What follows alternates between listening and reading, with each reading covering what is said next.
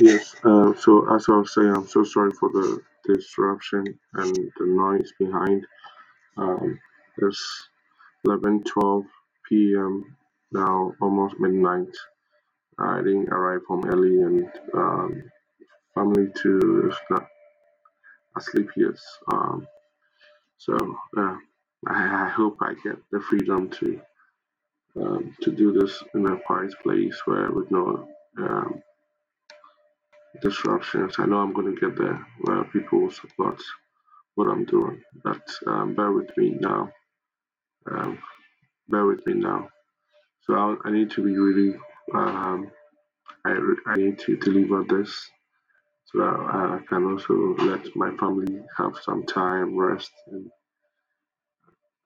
so they can also do what they need to do. So today's prayer, praying the word, is from Mark chapter 8, verse 16, and it says, they began to discuss with one another the fact that they had no bread. Verse 17. And Jesus, aware of this, said to them, why do you discuss the fact that you have no bread? Do you not yet see or understand? Do you have a hardened heart? Having eyes, do you not see? And having ears, do you not hear? And do you not remember when I broke the 5 loaves for the 5,000? And many basketful of broken pieces you picked up. They said to him, 12. Let me read verse 19. He said, when I broke the 5 loaves for the 5,000, how many basketful of broken pieces you picked up? And they said to him, 12. When I broke the 7 for the 4,000, how many large baskets full of broken pieces did you pick up? And they said to him, 7.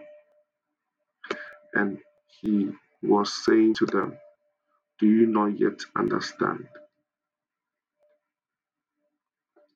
This is the word of the Lord in Mark chapter 8, verse 16 to 21. I know a lot of people are confused. Some people are confused about life, about purpose, and they keep on asking questions. I followed Christ. I followed Jesus. I followed the Word of God. I followed God. I followed the Holy Spirit. I've been praying. He told me to do this and that, and it's true. They are confused because they've had no results yet. They've not had the evidence of following Jesus Christ, and they are confused because in verse 16 it says that they began to discuss with one another the fact that they had no bread. I know maybe you've discussed with someone who is also experiencing the same thing that you're going through, that I've followed Jesus for quite some time now, but I do not have bread. The bread stands for I do not have that which I wish for. My needs has not been met. I don't have my satisfaction. I don't have my peace. I don't have my joy. I don't have it. Yes, you are discussing and Christ, Jesus, being aware of your situation. Said, why do you discuss this? That you have no bread. And he says that do you not yet see or understand? Do you have a hardened heart? Having eyes, do you not see? Having ears, do you not hear? Do you not remember? He says that you should remember. And do you not remember? That means that He did something amazing in your life. You can never say that Christ or Jesus or God has never done anything in your life. He said, did you not remember that I broke the 5 loaves for the 5,000? How many baskets full of broken pieces did you guys pick up? And they said 12. And he broke 7 for the 4,000. How many did they pick up? Says that even when you give me your life, even when you give me your life and there's nothing, there's like you break yourself and you're like you give yourself all to me and I use it, you still will become full, you still overflow, you still have something to take home. Even if I give all away, even if you give all your life away to me, there's something that you still have to carry home. If I don't even give you nothing at all, there's still going to be something that you need to carry home. This is the word I come with, the word of God, that you need to understand this, that you your service or your followership or the following of Christ Jesus, the divine God, will never go to waste. Following Christ will never go to waste. Your commitment will never go to waste. Your discipline in Christ will never go to waste.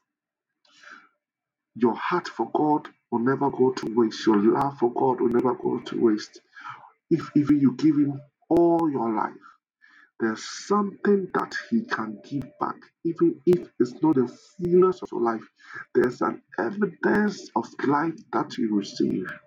And today I come to those who are talking, those who are confused, those who do not understand, those who say, I have no bread. I stand upon the word of God that, Father, in the mighty name of Jesus, may your children, may your people receive a refund, receive a renewal, receive power to produce, receive power to multiply, for greatness, for prosperity, for peace, for joy. I pray by the power of the Holy Ghost. I pray by the power of the Holy Ghost. I pray by the power of the Holy Ghost. Receive it in Jesus' name. Receive it in Jesus' name. Receive it in Jesus' name. Receive it in Jesus' name. Receive it in Jesus' name. Receive it in Jesus' name. May you have something to carry home. May you have something to eat. May you have something to keep. May you have an evidence of your followership. May you have an evidence of your following Christ. May you have a testimony in the mighty name of Jesus. In the mighty name of Jesus. In the mighty name of Jesus, I pray, oh Holy Spirit, touch the weak now. Touch the confused mind, oh God. Touch the one who's worrying and weak and soft, oh God. Touch the one, oh God, who's giving up right now. Touch the one who is sick and needs a miracle, oh God. Holy Spirit, do it for us, oh God. Let us be able to receive testimonies, oh God. Let us be able to receive testimonies, oh God. Let us be able to receive breakthroughs, oh God. Revival, oh God. Let us be able to hear of the good, comforting power of the Holy Spirit, reaching into homes, reaching into continents, reaching into countries and communities, and, and into individuals. May your power, oh God, may anyone who hears the sound of my voice, oh God, be reformed and transformed by the power of the Holy Ghost. Take over, Holy Spirit. It's not by my strength, it's not by my might, but it's by your Spirit, oh God. And I activate the angels of the heavens, oh God. I activate the grace of God. Activate the mercy and the peace of God for your children, oh God. In the mighty name of Jesus. Father, we thank you and bless your name. In Jesus' mighty name. Amen. I thank you for being with me, and I'm so sorry for the disruptions and the noise and the feedback. I pray that God bless you and keep you, and may your light shine in our world. I pray that many people will be won to Christ, and many will be transformed because of you being transformed in Him. You are blessed, and you are blessed, and you are blessed. Your health is blessed, your wealth is blessed, your soul is blessed.